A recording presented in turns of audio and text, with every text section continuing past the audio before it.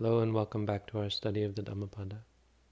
Today we continue with verse 251, which reads as follows. Natti raga samo agi, natti dosa samo gaho, natti moha samang jalang, natti tanha samo nadi. Which means, there is no fire like passion. There is no grip as tight as anger.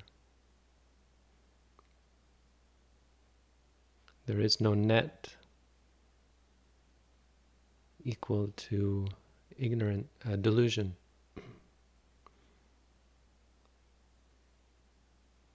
There is no river like craving.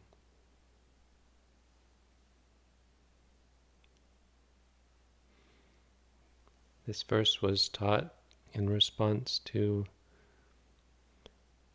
a story of 5 men who, the story says, came to listen to the Buddha's teaching. And the story makes clear that the Buddha teaches out of respect for the Dhamma. And he doesn't always concern himself with the audience. He teaches out of respect for the Dhamma and to lay down the Dhamma, even though sometimes the people listening might not understand it. So the story goes that these 5 men came to listen to the Dhamma, and of the 5 men, the first of them, while he was sitting there listening to the Dhamma, fell asleep. I guess fell asleep sitting up, right in the middle of the Buddha's Dhamma talk. Could you imagine? The second one, while listening to the Dhamma, wasn't really listening. Instead, he was poking at the ground. He was making little doodles in the ground, squiggly lines and etchings into the ground. Kind of doodling with his hand. Ever seen someone do that when they're sitting? They're clearly not listening. And the third man listening, I guess they were in the forest, but I guess he got bored because he saw this little tree next to him and he started shaking it. He was like shaking this tree. The fourth one, while the Buddha was talking, if you watched, he was staring up at the skies.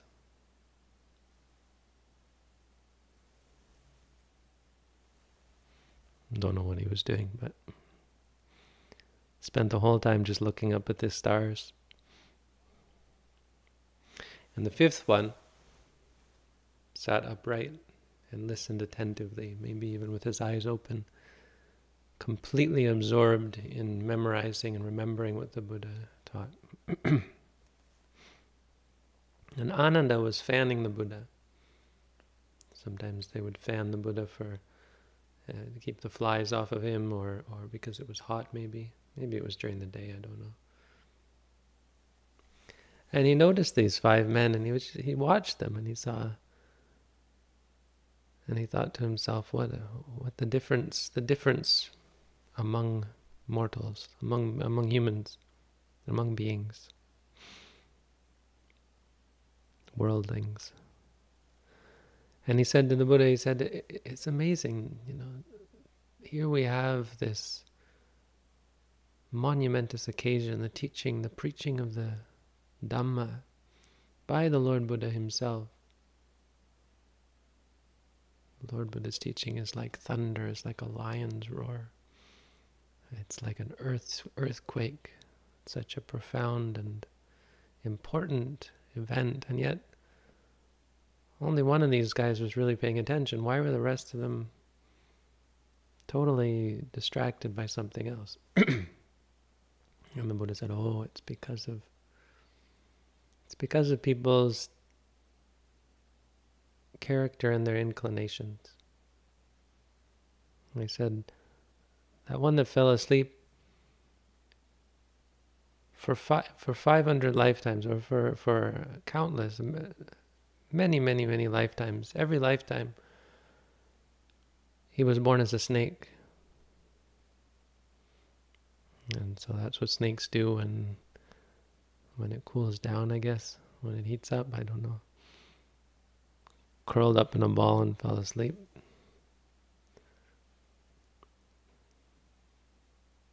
He used to be a snake, that's why. The second one, when it was digging in the earth, well, for lifetime after lifetime, he was born as an earthworm. And so he's just absorbed in the earth, digging in the earth, I guess. The third one, the one that was shaking the tree, well, lifetime after lifetime, he had been born a monkey.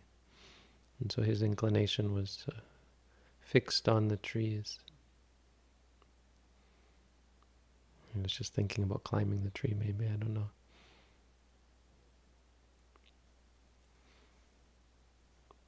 The fourth one, the one that was looking up at the skies, well, for lifetime after lifetime, he had been born an astrologer. Someone who finds patterns in the stars, and divines people's fortunes from the stars. And so all he could think about was the stars. He was fascinated and absorbed by them.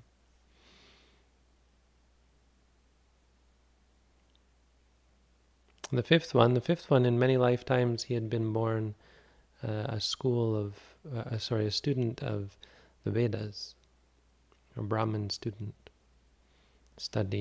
of philosophical texts and religious texts, and so he was well inclined towards studying and memorizing, and so he had this positive quality of attention that he had developed lifetime after lifetime. Ananda was amazed, and he said, well, is it possible that they were just born one thing? And the Buddha said, oh, well, it's not even, he said, it's not possible to know what they were in every lifetime, but guaranteed this is where their minds were. And then he said to Ananda, he said,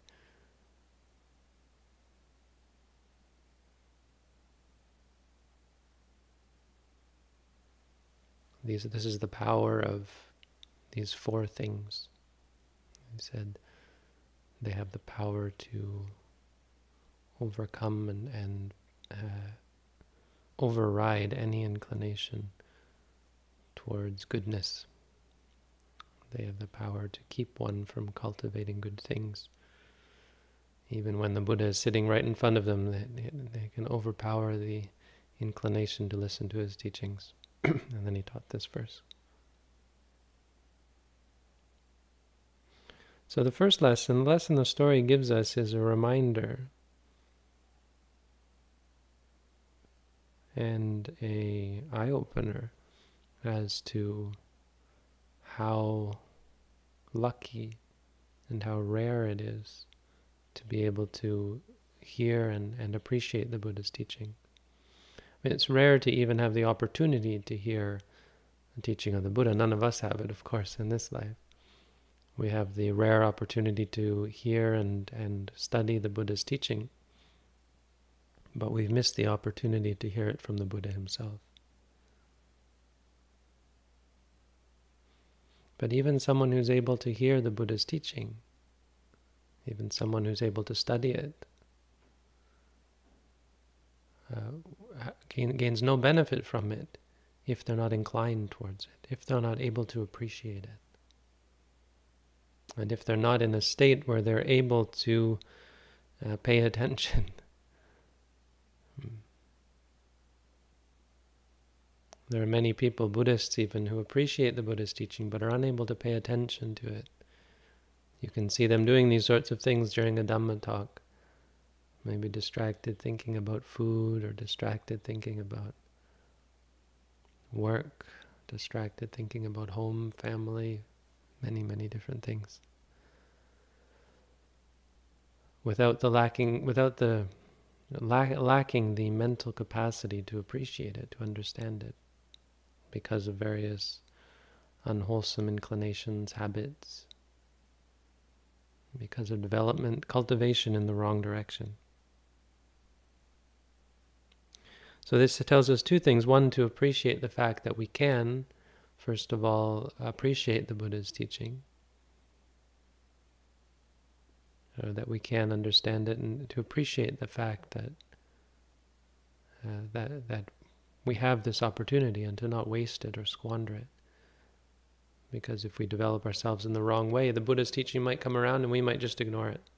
You might just have no capacity to appreciate it. If you can appreciate and understand the teaching now, this is an important opportunity that you have. It should be an eye-opener that we take for granted sometimes our mental capacity to understand things, if we're able to. Not realizing that some people will, and we're not saying that they're stupid. I mean, stupidity or lack of wisdom, you might say, is a part of it. But greed is a part of it, anger is a part of it. There's so many things. Just being distracted by other things. Many different reasons. If our wholesome karma is not cultivated in the right direction, we might just come to the point, we just come to the Buddha's teaching and miss it entirely. There are people for whom this happens, and this could be you if you're not careful. But the second part of it, I think, is that we shouldn't take for granted that we do understand the Buddha's teaching. It's quite common for us to, for one to believe that because they're listening, because they're attending, because they're studying the Buddha's teaching, that they understand it. And one of the big things you learn as a meditator is that you don't really understand the Dhamma when you start.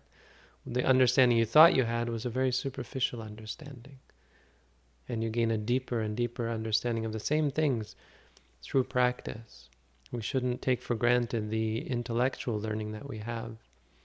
Our capacity to understand things without mental development, intensive mental development, is superficial. It's easy to feel complacent and believe that you understand the teachings when in fact you've only scratched the surface. Just a reminder that understanding the Dhamma doesn't just mean listening to it and applying yourself. It doesn't just mean attending a Dhamma talk, or some people you hear about, they'll turn on the Dhamma talk while they're doing the dishes, or while they're at work, or while they're doing something else, which I think is not really the best idea. The Dhamma is, first of all, something that is sacred and something that should be respected, but that's not just a religious idea. It's not just because out of respect, although that is a wholesome quality. It's also because it's not easy to understand. If you want to understand, you can't just let the words go into your head and say, I understand the words and the syntax and the grammar. Your mind has to be in the right frame. It has to be in the right state. You have to have a clarity of mind and a proper perspective, a mindful presence in order to understand the Dhamma. And the lesson of the verse is about what exactly the things are that keep us from understanding, not just understanding a Dhamma talk, but understanding the truth. Keep us from realizing, appreciating, and understanding the nature of reality. And a reminder of how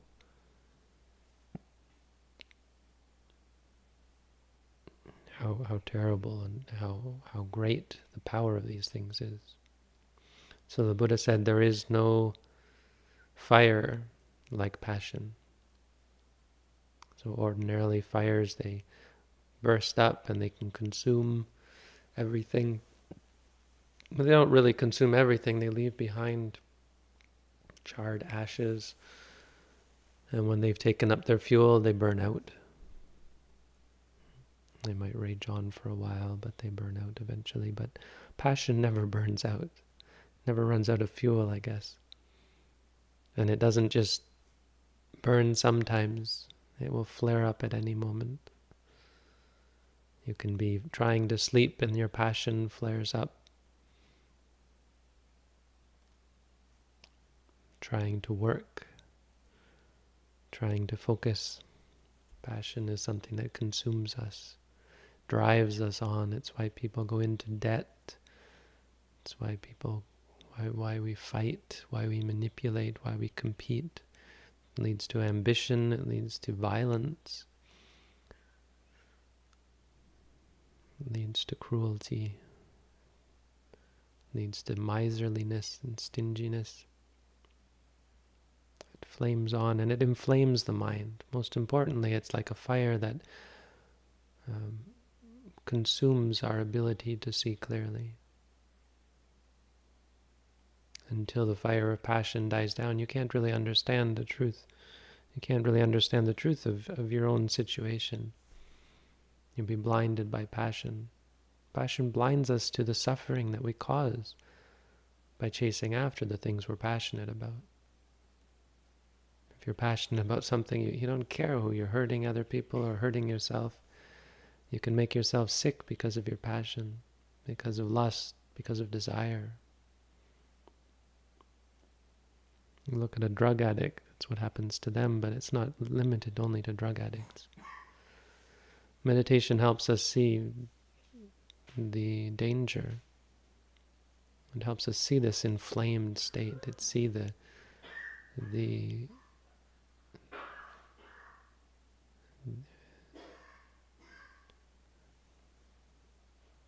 obstruction that passion is for us.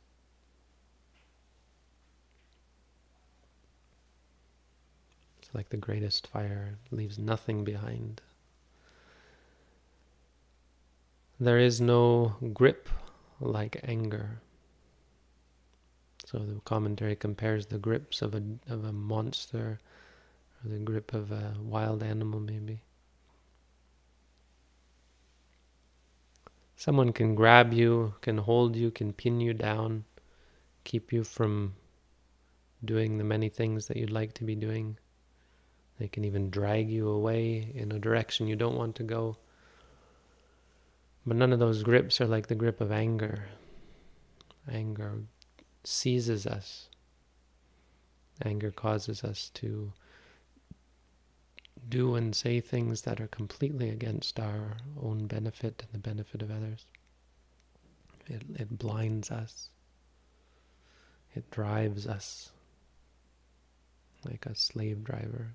People who have anger issues will tell you they didn't mean to, they didn't want to hurt others, but the anger just blinds you. You just fly into a rage. No, anger makes you reckless. Anger seizes you. People who are habitually angry also become habitually unhealthy.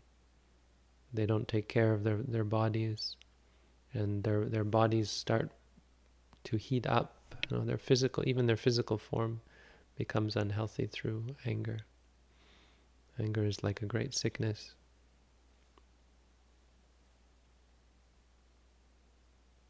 Causes you to hurt yourself and hurt others. It's a very fearsome sort of thing. Something that we should be terrified of. Our own anger. Anger it causes you to say things, causes you to do things. You have the best of intentions, but when anger comes, it's just you're like another person, like a Jekyll and Hyde kind of thing. Number 3, nati moha samangjalang. There is no net like delusion. This is a reference to the Brahmajala, I think, but it shows the meaning of the word Brahmajala, that the net of delusion extends through the whole universe. Most nets, if you wriggle around, you might actually escape from them. And if you avoid them, you can find a way to just not get caught up in the net. The person hunting birds will throw a net. Some of the birds get caught, some of them don't. But the Brahmajala, the net of samsara catches even Brahma. You can go anywhere in samsara, you won't escape delusion. Meaning, there's no path you can take that will free you because of delusion. You can't become free by going to the Brahma realm, because a Brahma still has delusion. Greed, anger, a Brahma doesn't have any of these, but a Brahma still has delusion. They still can have wrong view, they still can have conceit. Ignorance, they still have ignorance. Many religious paths focus on, spiritual paths focus on endeavor, cultivating meditative practices, spiritual practices based on effort, based on concentration, focusing the mind, calming the mind. And they'll never escape that way. The net still catches you. The only way to escape the net is wisdom. Overcoming ignorance, straightening one's delusion, correcting one's delusions, one's wrong views, one's conceits, one's self-identity, and so on. Only by discarding all of these can one cast off the net of delusion. Delusion is the net that covers. Greed and anger rely on delusion. Without delusion, there can be no greed, no anger. Without ignorance, there can be no suffering. Avijja paccaya. Avijja, ignorance is the beginning. It's the net that we're trying to escape. So it's quite, meditation in that sense is quite simple. It's not about fixing our greed, our problems, our anger problems. It's about fixing our delusion problems, basically fixing our ignorance problems. It's about understanding. It's a very simple concept. And finally, nati tanha samanadi. Tanha, there is no river like craving. So tanha is more broad, I think, than raga. Raga is maybe a specific type, but raga is its own, has its specific idea. Tanha is any sort of clinging, any sort of flowing, really, like the asava, like a river. Any kind of inclination we have, desire for anything, any ambition, any clinging to anything, really. The analogy of, or the imagery of a river is quite apt. Samsara, or life, existence, is like a river flowing on. But tanha is like the clinging to something in the river. It just makes no sense in the end, because life continues on. Life goes on and on. An enlightened being is so at peace, even alive, even though they still suffer from physical maladies, from being accosted by people and insects and the elements and old age, sickness, death. But they live in such peace because they go with the river. But the river of craving here is something different from that. The river of craving, because craving never ends. It never dries up, just like the fire of passion. Most rivers, if you've ever been to one of the big rivers in India, the river where the Buddha cut off his hair and crossed the river and went to the Bodhi tree, that river dries up. Most of the year, or much of the year, it's mostly dried up. So sometimes it floods, sometimes it dries. But the river of craving never dries up. You can't just wait for your craving to dry up thinking, it's okay if I cling to this or cling to that. Eventually I'll have enough. Once you've had enough, there's never enough for craving. Craving never has enough. It's habitual, in fact. The more you incline towards something, the more you want it. So there is no river like craving. The lesson for us as meditators is, well, besides the lessons of remembering the great opportunity we have and appreciating the need for a depth of understanding that can't be found just in texts, I think it helps us to focus our attention on what is really important, reminding us that our progress in the practice really comes down to our freeing ourselves from these things, from passion, from anger, from delusion, from all the many forms that these take. We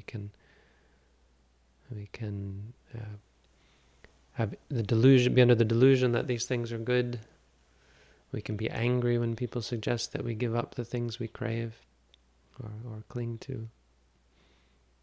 And we're completely ignorant about the problem and the danger, even ignorant about the existence of these things in ourselves. Part of our meditation practice is, a big part of it, is just coming to see what's inside, coming to see that we have these things, see that we have them, see the nature of them. Just really to see the chaos and the inconsistency in our minds. There's no rhyme or reason to these things. There's no reason to get angry. There's no reason to cling. There's no reason to believe. There's no validity to our beliefs and so on.